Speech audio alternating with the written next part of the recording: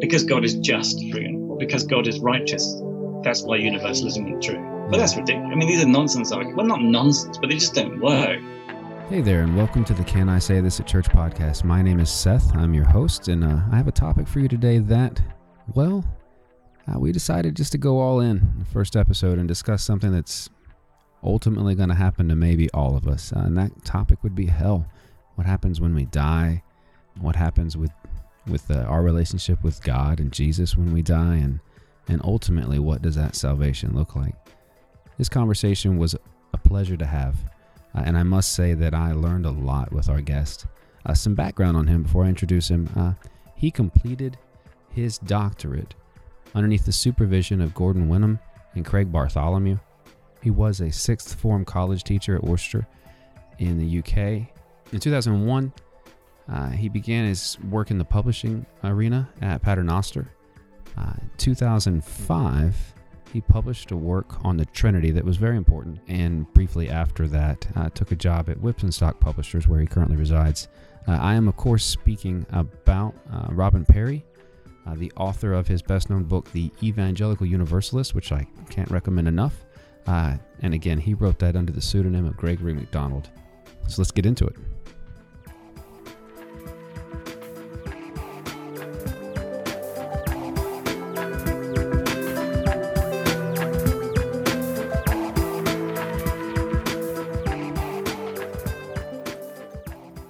All right, so my guest today is Dr. Robin Parry. Dr. Parry, what would you prefer me call you? Dr. Parry, Robin? What would you prefer? Robin's fine. Robin, yeah. That'd be easier for me. So I know that there will be many listeners that might not be not only familiar with you, but some of your work, especially over here in the type of churches that I was raised in. So I was hoping we could start with a little bit of you just introducing yourself a bit. Sure, okay. So I became a Christian when I was almost 15. That was through a Methodist youth group. But very quickly I became involved in an evangelical one. Very quickly I became involved with evangelical charismatic churches. That was around about 1987. And that's right through, sort of Baptistic kinds. But then in 2012, I became an Anglican, and currently I'm training for ordination as an Anglican presbyter, or priest, whichever you prefer. So I am evangelical with a small e, Anglican, Orthodox, Catholic, all with small letters. Except for the Anglican, which is the one true church of God. Okay, fair enough.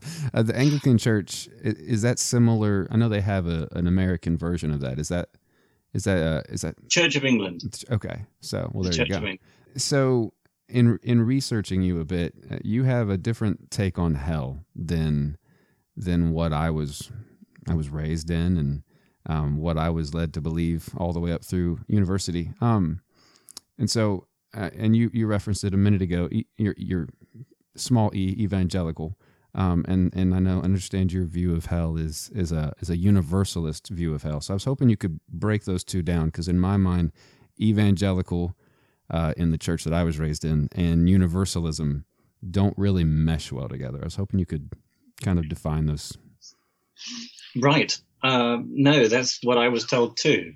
And so for many years, I didn't even consider the possibility of universalism. So maybe I should just explain what universalism is, which is basically the view, and what I mean by universalism is the view that in the end God will save all people through Christ. So it's very important to understand that this is God doing this, and he's doing it through Christ. So this isn't God will save you. It doesn't matter that Jesus came. It doesn't matter that Jesus died or rose again. God will save us anyway because he's nice. It's not that view.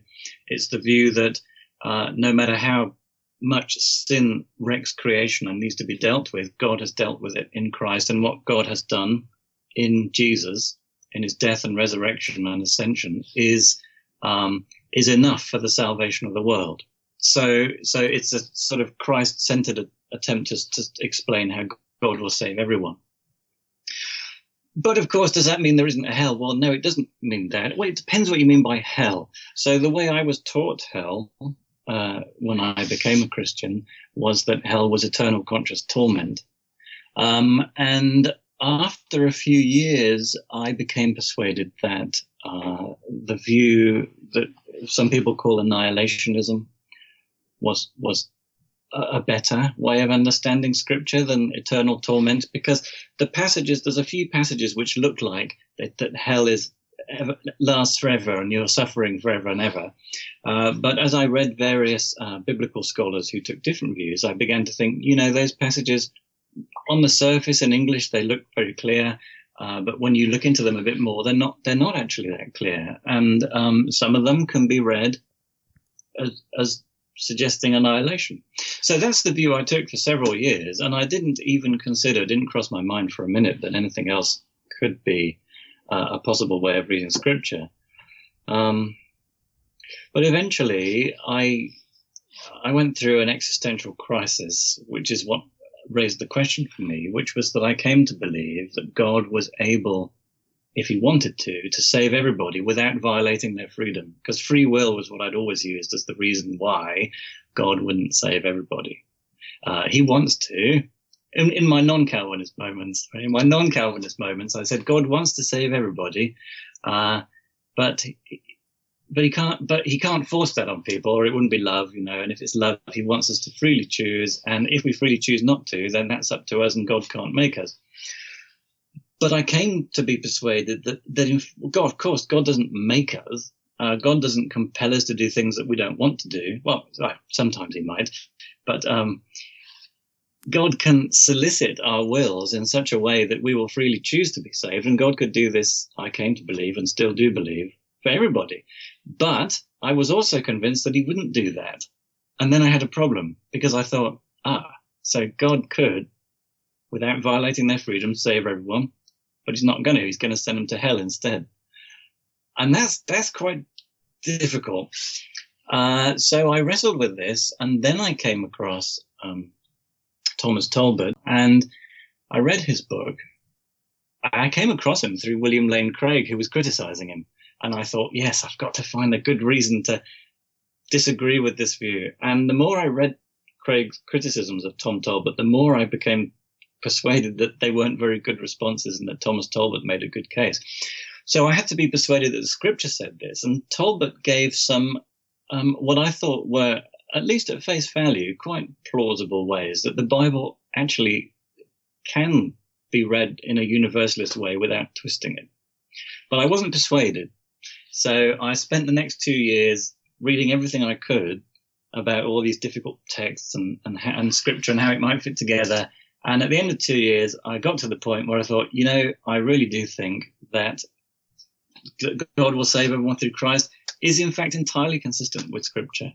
And there are difficult texts, but every view that anyone might take on this issue will come across difficult texts, and you have to find a way of dealing with that and not pretending that it's all straightforward and obvious. And if everyone just read the text straightforwardly, they see that my view is the right one, or whatever. It's more complicated. So that was back in the late 1990s that I came to that view, and have held it ever since. Sure. Thank you for that. So in telling people that I was anticipating doing this podcast and rounding up people that would be willing to come on, when I told them about specifically this view of, I guess, salvation or sanctification, or those are two different things, but you know what I mean. They kept peppering me with just rapid fire questioning to defend something that I'm 100% certain I don't know if I agree with yet. I know I can't believe in eternal conscious torment, but the other two I'm still wrestling with. And I found that I was ill prepared to defend that. And I've seen many of your other interviews that you do that, but I'd like to approach this a different way. So I've heard you say in the past that Christian universalism more fits in line with the gospel of Jesus as opposed to the other options. And so I'd love to hear your thoughts on how the two work well together. Yes. Okay. And before I do that, I've just realized I didn't actually answer the question you asked me previously, which was hell.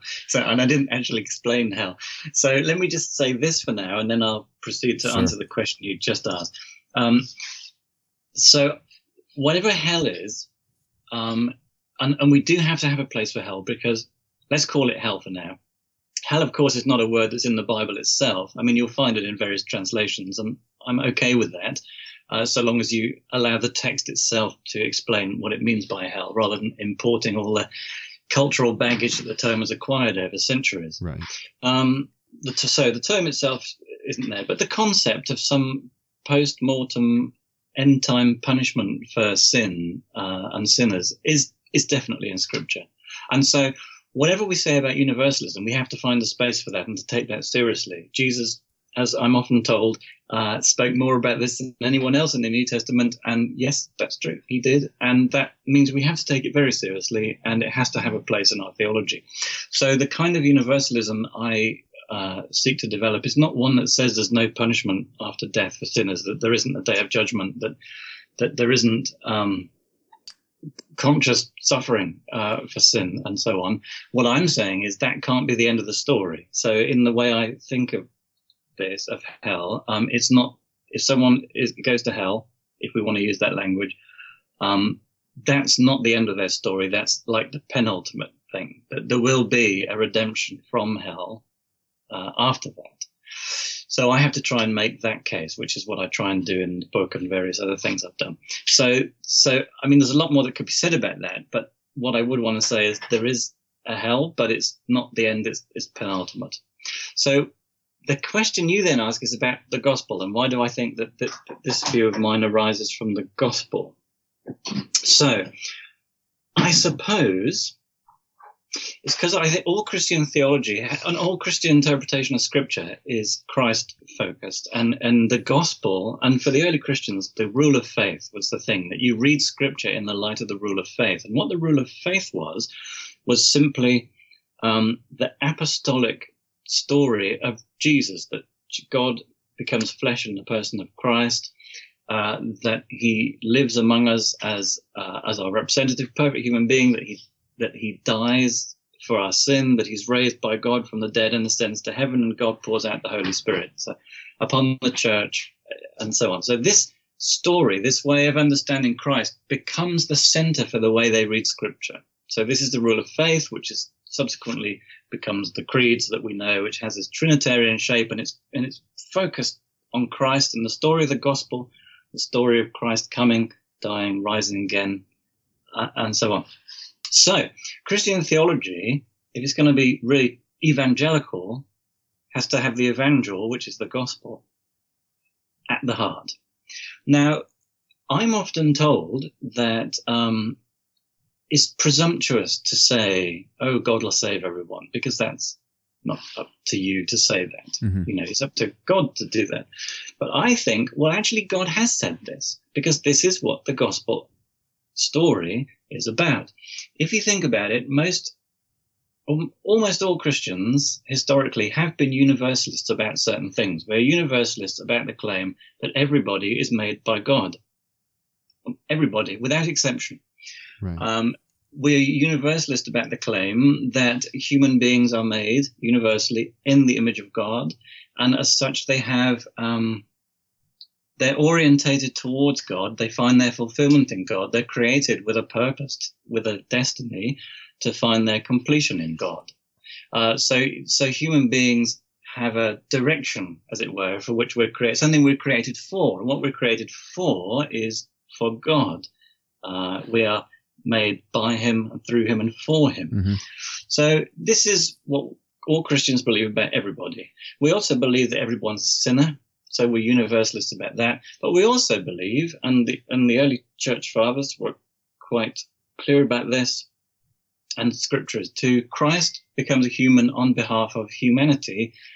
He represents the whole, Israel, but also the whole of humanity before God.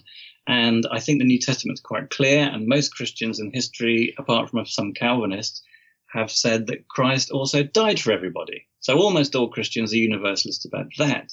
Christ's death was for all, with the intention of redeeming all.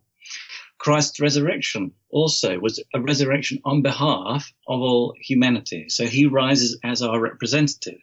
And this is something that Paul developed in the New Testament. that Christ, we rise because we share in his resurrection. His resurrection is the resurrection of humanity. And in him, as we share in him by the Holy Spirit, we join him, we are raised. So all of this stuff is stuff that Christians are universalist about. So what I'm saying is, okay, in that case, what do we learn about the future of humanity in the story of the cross and resurrection? We see in the resurrection that humanity as a whole has been raised in its representative in Christ. And Christ's resurrection is, written small, it is the future of the world. Mm-hmm. It is the new creation. It is all things made new. So the new age has begun because Christ has been raised. And because Christ has been raised, this is not just some quirky miracle. Isn't that amazing? Look what God can do. He can raise people from the dead. This is the future of humanity there, completed. So God has already redeemed all of humanity in Christ, in the resurrection. So this, when I say the gospel is universalist, I mean that all of humanity is already redeemed in the resurrection of Jesus Christ. Of course, we don't all share in that yet in our experience. And in fact, none of us do. None of us share in that in its fullness yet because we haven't been resurrected. Right. But we will be. We will share in his resurrection. That will come. It's not a full reality for us yet, but it'll come. And already by the Holy Spirit, those who are part of the church, who've been joined to Christ through baptism by the Holy Spirit, are starting to participate in the age to come and are experiencing signs of this inbreaking future in the present. So there's a sense in which all humanity is already saved, and that is what is declared in the gospel. So I say it's an evangelical universalism, and it grows out of the gospel. In another sense, of course, none of us experience that fully. Some of us not much at all.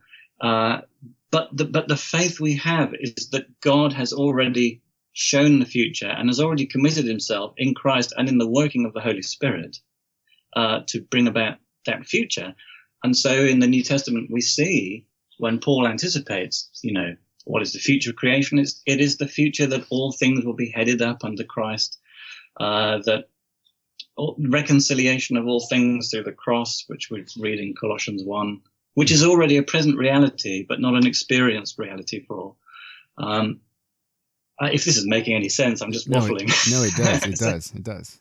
Okay. And it is God being all in all, which was a favorite verse of the early church universalists, because they were saying, look, if God is all in all, what does it mean for God to be all in any particular individual? If God is all in me, then all evil has to be, and all rebellion has to be eradicated out of me. Because if all the rebellion and sin in my heart hasn't been eradicated, God is not all in me.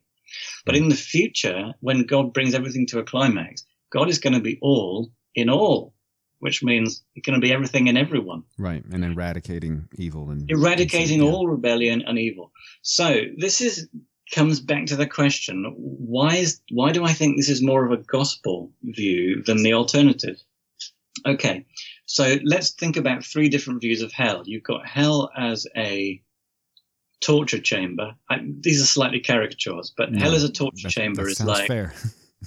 Right. Yeah. What we could call the traditional view, but it's not the traditional view. I mean, all these views go right back into the early church, but it's the one that's become the mainstream view, particularly in the West. Yes. So there's hell as a torture chamber. You've got hell as a sort of execution electric chair, which is annihilation. So, and then you've got hell as maybe some kind of nasty, like chemotherapy, maybe, whereby it's something that's unpleasant, but it's intended to bring about healing. So these are three different ways of thinking about hell. Now, they've all got pros and cons, and all of them are analogies and need to be supplemented and modified slightly. But which one of these approaches is most gospel-like? So how does God deal with sin? How does God want to deal with sin? Does he want to do it and how does God deal with evil? Well, God punishes evil, of course, and evil is bad. God wants to eradicate evil from creation. So how does God do this? Well, what the gospel says is that God does this by condemning sin in the death of Christ and in raising Christ from the dead. So the gospel way of God dealing with sin is not through the destruction of sinners so that they're wiped out. It's through the redemption of sinners. Not simply forgiveness, but transformation of sinners, so that sinners cease to be sinners and become holy people who in whom the life of God is fully alive and full of the Spirit. Mm-hmm. So the gospel way of dealing with sin is through forgiveness and through transformation and through redemption. That's what the gospel is about, right? That's the gospel bit. So I think universalism says, yeah, and the gospel prevails. For the whole of creation, the gospel prevails. Whereas if God ends up either torturing people forever, that's not the gospel way of dealing with sin. So that's saying God's got two ways of dealing with sin, the gospel way and some other way, which is not gospel-y. Or annihilating them, like electric chairing them. Again, God hasn't healed creation. He's got evil out of creation just by getting rid of the evil people. Right, which is effective. But that's not gospel, because gospel heals people. Gospel doesn't eradicate people. Gospel heals people. So I think what I'm suggesting is if God has a gospel solution to sin and evil, we know what that is. It's healing and restoration and so on. Even if it goes through a difficult and painful phases, and even if everyone doesn't experience it in the same way at the same time, in the end. Anyway, hope that makes some kind of sense. Thank you. Yeah, no, it does. So a minute ago you said, that all three views have had history there, but at least in my worldview and my bias and the lens that I was given, it's implied that it's always been eternal conscious torment, or it's always been this. So when did that? I guess the question I'm asking is, in the history of the church, when was that shift, or why was that shift, or why did we move away from being at least open to having the option of not being tormented for forever? Yeah, and the answer to that wouldn't be a straightforward and simple answer. It would be complicated, and I don't think we really know all of the details to be able to answer that properly. I mean, we can track that there were shifts, but even then, because our data is so sparse, it's very difficult to track shifts neatly. For individual thinkers, it's not always clear, and there's dispute among scholars. Is this particular person an annihilationist or an eternal tormentor or even a universalist? I mean, there are some people for whom all three views have been claimed, so it's not always clear with individuals, because sometimes they say things that seem to conflict with each other, and then other times they say things that are... It's also not clear, of course, what most ordinary Christians thought, because the data we have is just from a few sources, spokespeople, leaders, and so on, bishops and whatnot. And what did ordinary folk think? Well, the two people who are most associated with the view of eternal conscious torment are Tertullian in the 2nd century, and both of them from North Africa. And the second is St. Augustine, 4th, 5th century. And St. Augustine is the guy who really popularized the view in the West. Quite why, and he argues at length in the City of God as to why he takes this view. I mean, and to be fair to him, he feels that Scripture requires it, although he's also quite clear that he doesn't speak Greek. He likes Latin. He found Greek too difficult, and so there are bits where it's very obvious to him what the Bible means, but he's not actually reading it in Greek. Okay. That doesn't make much sense. The universalist view is, but I love Augustine. If it's written in Greek. He's brilliant. Yeah, it's written in Greek. Yeah, and so arguably his understanding of original sin, which was based on Romans 5, a lot of it was based on a mistranslation in the Latin of the Greek. And so if you read it in the Greek, it doesn't say what he took it to mean. Now, you might want to argue that you can still read the Greek text that way, and that's fine. And I think there's important discussion to be had there, but that's not what you're asking me about. So you had these three views. One of them was associated with Origen, who was loved by many and hated by others. And quite why, by the 6th century, his views, some of the people who followed him, their views had become increasingly weird. And so when their weird versions were condemned in the 6th century, people just assumed that Origen himself had those views. And so a lot of the views to do with universalism went away, which had been pretty mainstream. Even great people like Gregory of Nyssa, who was very orthodox and very involved in the creeds, St. Athanasius, the core of orthodoxy in the battle with Arius and so on. These guys were arguably universalists. But the point is, when the view had become associated with some really quirky people with some slightly strange views, they tended to think, well, that must be what Origen thought, and the whole thing became condemned by association. Yeah, that makes sense. So I think that was some of it. Some of it was politics. Some of it was just people who became influential for other reasons, and their views took hold, came to dominate. Yeah. So you've alluded to the universalist view versus a Calvinist view, and in my mind they both struggle with a similar problem in the point of, I guess I was raised mostly Calvinist, and I don't believe I'm that anymore, but in that view I've always struggled with, well, what is the point of me witnessing or proselytizing the gospel if God just picks and choose, duck, duck, burn. And on the universalist side, it seems like it also in the end doesn't matter as much. So I guess my question is, why would a modern Christian then continue to spread the gospel with either view? They seem to have a similar shortfall. You're right that the similar point can be made against both. So it always slightly galls me when Calvinists make it against universalism, because I think, well, hold on. The Calvinist answer always made sense to me when Calvinists this problem is put to them. And you go, well, why would you evangelize? Because God's going to save the elect anyway. And the answer is, well, this is how God saves the elect, through the gospel. God has chosen to do it through the preaching of the gospel. Yeah. That makes sense to me. Yeah. You might think, well, I would say, why preach the gospel? Because that's how God saves people. And so you say, well, they'll be saved in the end anyway. Yeah, they'll all be saved in the end through the gospel. So you got to preach it. And again, it depends if you're a Calvinist universalist or an Arminian one, right? So not all universalists are the same. So if you're a Calvinist, if you're an Arminian universalist, and you're saying that God doesn't determine everything that happens, which to boil that down, that's a free will universalist to say you're an Arminian universalist. Free will, yeah. Yes, right. Okay. Although it's a bit more complicated because Calvinists believe in free will too. Okay. But Calvinists believe that free will is compatible with God's determining all our choices. Okay. And Arminians say, no, it's not. If God determines all our choices, they're not free. Gotcha. So for an Arminian, our choices are free, but they're not determined.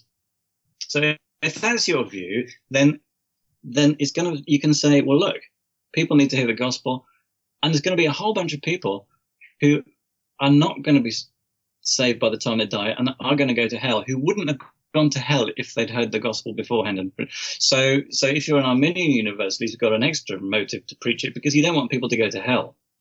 Even if you think they're going to be saved anyway, that doesn't mean it doesn't matter.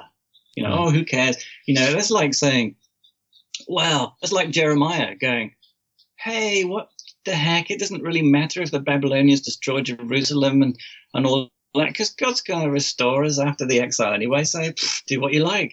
I mean, that wasn't his attitude at all. He was desperate to persuade people not to go that route because it would have been better if they hadn't gone that route, but they did. Right. Even if it's the case that God restores them in the end. So an Arminian universalist would have those extra motivations. A Calvinist, of course, wouldn't. A Calvinist universalist would have to say, we preach the gospel because Christ commands us to, because this is the means by which God saves people. But those who do not respond before they die, that's because God ordained that they wouldn't. And, God ordained that they would be redeemed subsequently after having had a time in hell. And then that's quite a difficult thing. Yeah. But it's not as difficult as saying God ordained that they would go to hell and not get out. Ever. That's even more difficult. Yeah, no.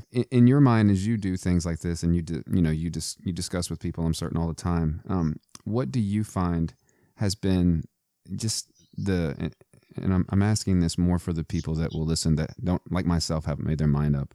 What do you find is the strongest case against universalism? And it does not mean that's an endorsement of the other three, or the other two. I mean, just the strongest case against. Sure. Yeah. The strongest case. Well, I haven't come across very strong theological arguments against universalism, because so the strongest arguments against universalism would be particular biblical texts that, on the face of it, look like how can that be the case? When you say particular, do you mean just proof texting? When you say particular text, proof text, but particular text in the Bible, mm-hmm. where somebody would say, so for example, maybe Luke 16 with the rich man and Lazarus, mm-hmm. Who goes to Hades, mm-hmm. and there's a chasm between them that can't be crossed. Right. So, on the surface, you think, that's tricky, isn't it? That's not what you would expect to read if universalism was true.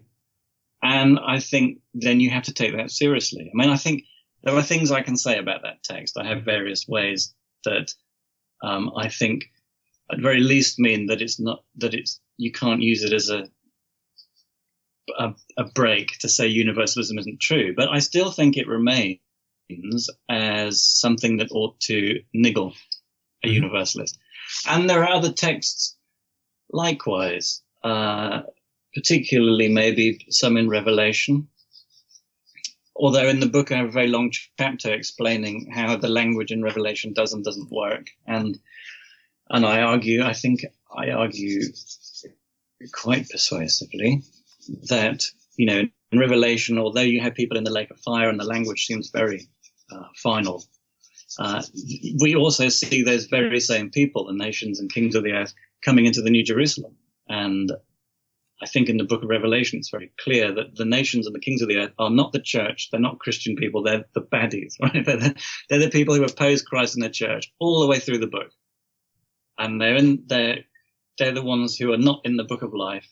And here they are coming into the New Jerusalem, and their names are in the book of life. So I think for the reader, this would send clear signals to but there's something you need to think carefully how to interpret that language about what the lake of fire is about. Mm-hmm. So, but that said, those texts about the lake of fire and so on are very strong, and people like me need to feel the weight of that, need to feel the challenge of that language still, and not to feel we can domesticate it. Yeah. So I think the strongest arguments would be of those kinds, rather than a theological argument, because I've never heard any good theological arguments against universalism, which is to say arguments to say because God is just, for example, or because God is righteous, that's why universalism isn't true. But that's ridiculous. I mean, these are nonsense arguments. Well, not nonsense, but they just don't work. None of those arguments from the character or nature of God against universalism work. Nothing like that. Nothing from the story of the gospel. None of those kinds of arguments work. It would have to be from specific text. And texts matter, of course, because Scripture is Scripture and it's authoritative. Yeah. So it's all about then how do we read Scripture? How do we interpret that stuff? And how do we not domesticate it, but allow it to threaten us still and challenge us? Yeah. How do we check our bias? And I hope that it still threatens me. Yeah. Yeah. No, that's good. That's good. Before I let you go, where would you point people to that are in a similar position as me that are questioning, and they want to be able to make a concerted effort to educate themselves in a way that will yield clarity, I guess, in what they walk every day? Yes, of course. And you need to read views from different perspectives. I mean, maybe the best place to start is the Zondervan book, 4 Views on Hell. Oh, yeah. I saw that one earlier. That one has the purgatory included in it as well. Yeah. Yeah, that one there, 4 Views on Hell. Because that's got eternal torment, annihilation, universalism, and purgatory, which isn't really a view of hell. It's something different, but anyway, it's in there. So the book's good because it gives you the 4 different views on how they would respond to each other. So you can at least weigh up what you think. That's probably the best entry point, because it gives a very succinct statement of each view and the arguments for it and how they would attempt to refute their opponents. And then each of them gets a chance to argue with the other and so on. And it doesn't conclude, it leaves it to the reader to weigh it up. And it also points towards other resources, all the chapters do, for people who would like to read more. Sure. And your book can be found where? Of course, from the Universalist perspective, then there's the Evangelical Universalist by Gregory MacDonald, right. Which I'm told is very good. I've been told that as well. I actually have it on the shelf over here. And there's Thomas Talbot's The Inescapable Love of God. Okay. So that's a great book. There's a whole bunch of books. George Sarris's book, the title of which now eludes me, You'll Kill Me. I can see the cover, but I can't see the title. Anyway, there's a whole bunch of books, but those would be where I'd start. Okay. Well, Robin, I thank you so much. I know there's been a big time difference and shift between the two of us being on different sides of the Atlantic. So I greatly appreciate you taking the time to come on and talk to me very much. And I look forward to maybe doing it again. Was okay. No, it's fine. I look forward to maybe doing it again in the future on a different topic, some form in the future, if you're willing. If I know about any other topics. Yeah, great, lovely. Sure. Well, thank you very much, and be blessed. Thank you very much.